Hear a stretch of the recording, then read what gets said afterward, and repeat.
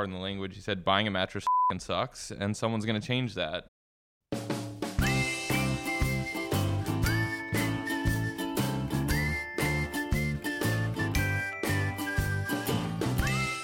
Hi, I'm Micah Rosenblum, host of Collective Wisdom, the podcast where we interview founders to learn what gets them out of bed each morning. I'm a venture capitalist with Founder Collective. We're an early-stage VC firm that has invested in companies like Uber, BuzzFeed, and Periscope. That voice you just heard was Philip Krim, the co-founder and CEO of Casper Mattresses. I recently sat down with Philip to find out how he dreamt up the idea for a mattress company and what keeps him up at night as his company grows. Lesson number 1, there's a big difference between being inspired by a big company and creating just another cookie-cutter clone. But we never called ourselves the Warby for mattresses, and we consciously stayed away from kind of any parallels to kind of other companies because we didn't want to get pigeonholed, because I think you have to think about doing things independently, and every business will have to do things differently. And Jeff said to us early on that, I'm flattered when companies say I'm the, Harry's for X or I'm the Warby of X, but don't do that. Own kind of what you're doing. Talk about how you have your own business model with your own ideas, and I'm sure there are a lot of parallels, but oftentimes I think those shorthands get out there just because people need a really quick way to understand what the business is. And so I think it's a quick kind of way to describe the business model, but I think to entrepreneurs, I wouldn't get overly focused on saying how do we take our business, our product, our category, and fit it into what Warby did or what Casper did or what Harry's does. And, hopefully all those businesses have something that's interesting and appealing, but almost certainly none of them will be exact cookie cutters for other industries, and I don't think it's healthy for entrepreneurs to think about it that way. The problem with just saying that you're Warby for this or Warby for that is that it's easy to copy a business at the surface level and ignore deeper learnings. Many founders think that the secret to Warby's success was great design or PR, marketing, but it was really their foresight to select a market that was dominated by a company with a near monopoly and overpriced products. There were a lot of unique aspects to the eyewear industry that isn't true in a lot of other industries. And this created a unique opportunity for Warby to offer a better product at a lower price while still enjoying healthy margins. Lesson number 2, you need to really understand why your market works the way it does in order to improve it. When you check into a hotel, you don't look at a really complicated matrix of what kind of firmness of bed you need, because in reality, one kind of firmness can suit almost every type of sleeper and body type. And the reason why mattress stores have 60 or 70 different choices is to drive you in, to get you to start at one price, spend a lot more than you have to, and to have a commissioned salesperson who knows what's on the floor navigate your entire sales process where you have no information. So the information asymmetry and the paradox of choice were two things that we thought consumers hated about traditional mattress buying experience, and something that we didn't think added anything to the ultimate goal, which was to get a great night of sleep. And so we really set out to build one perfect mattress that was perfect for everyone, that provided universal comfort and support. And you accomplish that by using the latest materials that are dynamic, that do respond to different body types.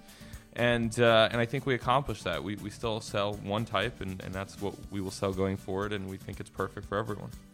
And we started asking ourselves, why wasn't there a brand like Warby Parker in this space that was exciting, fun, connected with people, and went direct to consumer? And so my background was in e-commerce, and I knew you could sell this product direct to consumer, and I met one of my co-founders, Jeff, who had a background at an industrial design firm at IDEO, and he actually had worked on the mattress space before.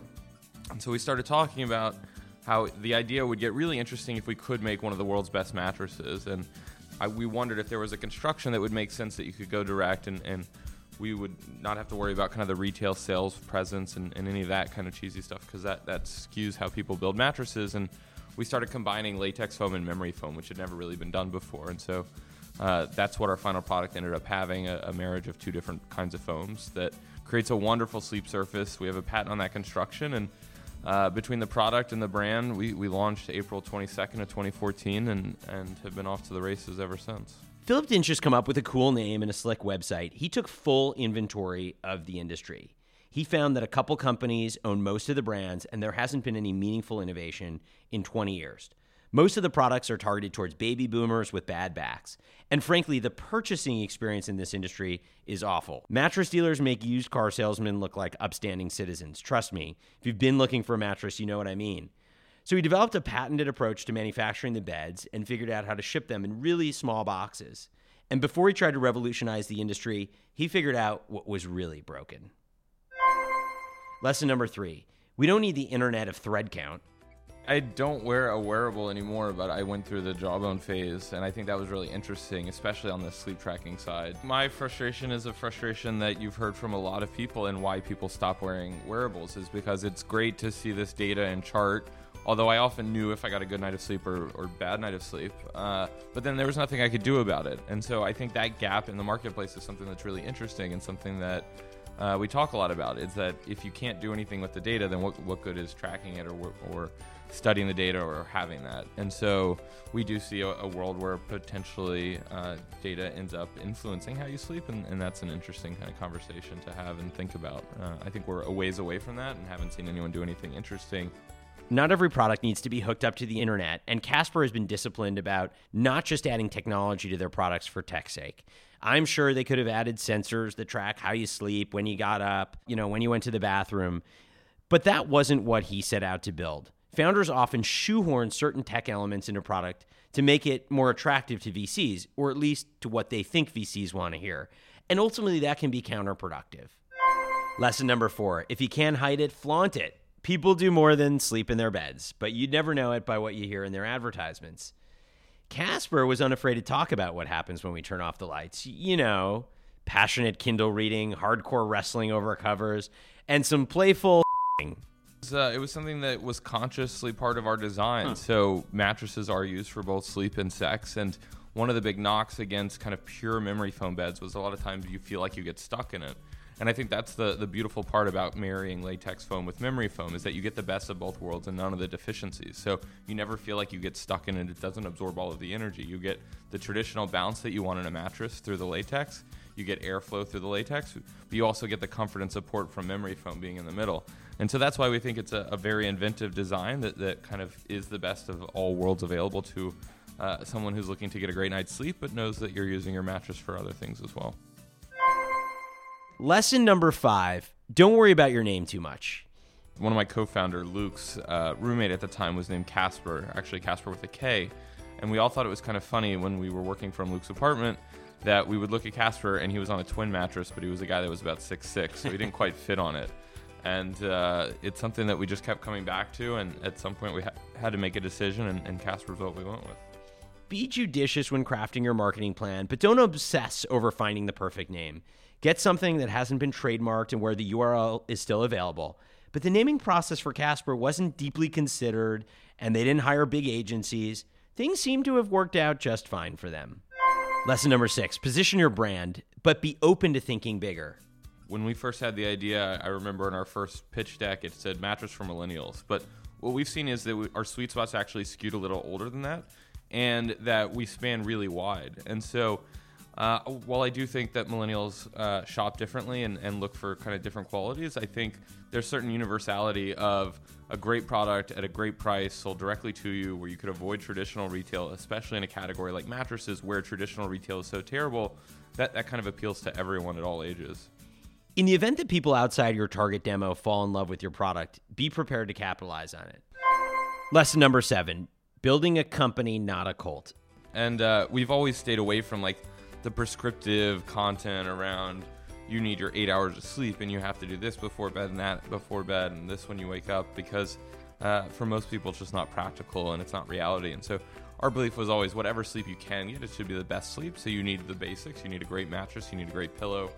You need a great set of sheets, and beyond that, there are other things you can do. And if you have the time and inclination, great, but not necessary. People have been sleeping well for a very long time and will continue to.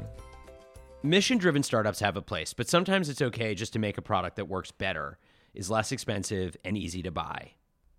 Lesson number 8, make the cash register ring before advertising on subway cars. You need to start with the most measurable marketing channels to start before scaling up to less measurable options. And it's still something that we struggle with, we debate, we talk about. The way that we thought about it originally was that we kind of wanted to work our way up the buy funnel. And so we looked at kind of starting with very transactional, very end of funnel media. So retargeting was kind of the first effort that we did. We then went upstream a little bit to search, then to some display that was layered with some pretty specific targeting around the demos. that we were looking at. And today we stand where we're kind of doing full funnel marketing all the way from TV down. And I think that's just the way that we thought about kind of layering into different things. And I think one thing that we do have conviction on is that it all works together, that you can't look at certain segments overly siloed because especially with our product, it's a highly considered purchase. It's something that happens over a long period of time. And so consumers naturally are in multiple channels, consuming multiple types of media. And so if you're smart about how it all works together, then I think it becomes very accretive. Lesson number 9, if customers go crazy for your product, jump on the opportunity. Over 26,000 people have made these unboxing videos showing how the Casper mattress expands enormously after being released from the shipping box. Listen. Did you guys hear that? It's blowing up on its own. It sounds like it's blowing up, doesn't it? Yeah, Look at it. it is blowing up. Bunny, all on its own. That looks so comfy. What? This isn't something the team planned. In fact, it's great free marketing. But when they saw it, they made it a feature of their marketing plan. Yeah, so I'll definitely admit that we never expected the unboxing process to be something that was so highly shared. I know, we spent a lot more time thinking about the mattress design, and we thought people would take pictures of the mattress once it was unboxed and share that. And so we spent, I think, a lot more time focused on that. We did decide that we want to make every step of the experience wonderful and something that was really thoughtful on our end and shows people that we really put the care in every step, and that includes the unboxing and the packaging design. And what ended up happening was that became way more shared than anything else, and it was really awesome to see people share it and just their enthusiasm about it, because it comes in a very different form factor than you're used to. I remember one of our first customers put on Google Glass and filmed the whole unboxing experience, and it was just incredible. And at the end, you just hear him kind of sigh in satisfaction while he's laying on it. And it was really awesome. And we had seen that happen with other brands. It wasn't something that we thought would happen with ours. But we're very happy that it has, because it's definitely become a great source of sharing. Lesson number 10, culture needs to be cultivated. Culture is a real important asset for companies. What works for 5 people isn't necessarily what works for 50, and the culture has to evolve as you get to 500 employees.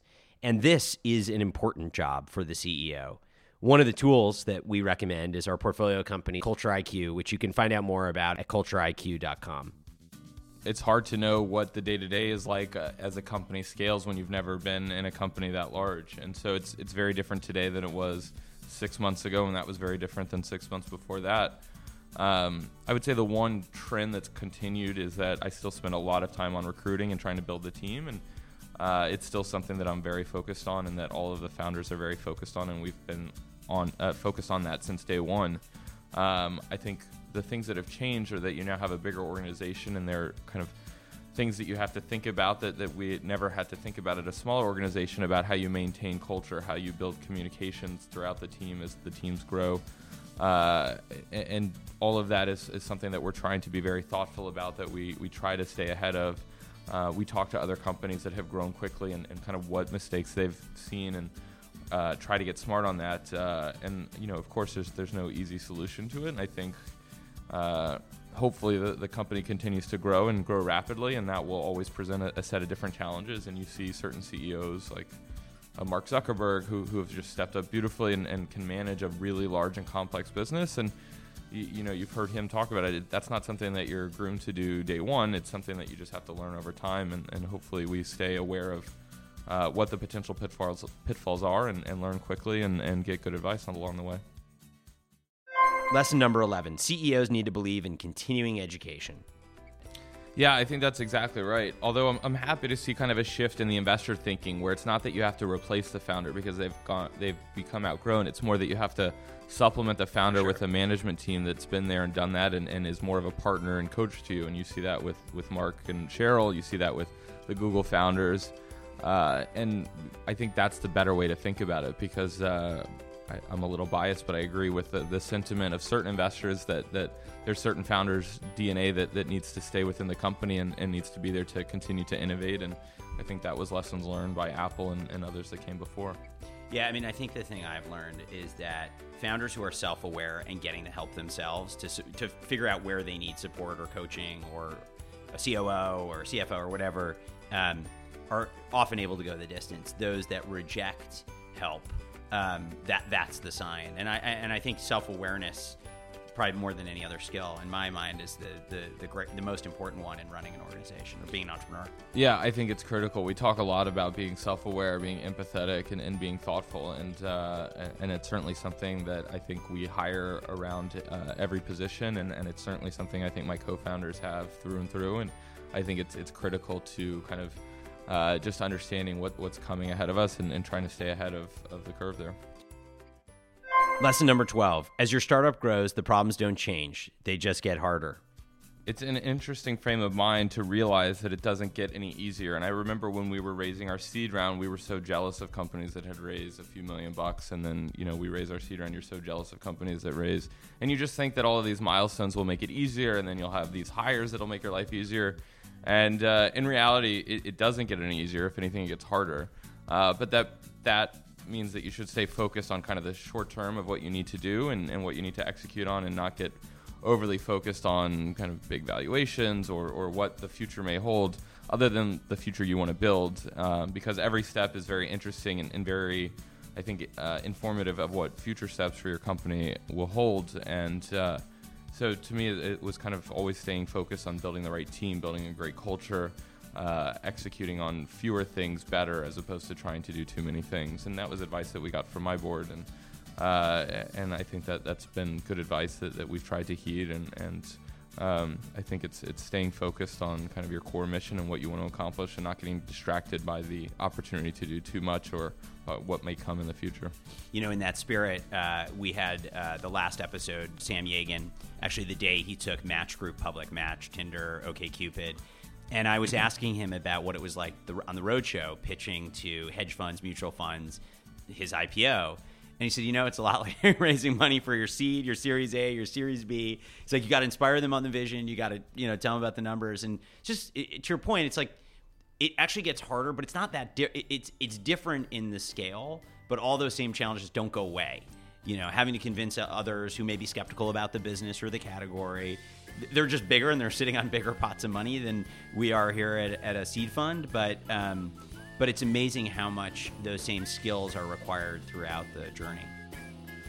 If you're a founder who's having trouble sleeping at night, consider investing in a Casper mattress. Available at Casper.com. If you need venture capital, reach out to us. Contact us at contact@foundercollective.com. And if you like the show, please follow us at F Collective on Twitter, on Snapchat. And please leave a nice review on iTunes if you like what you heard. Collective Wisdom is produced by Joe Mancuso and Joe Flaherty here in New York City.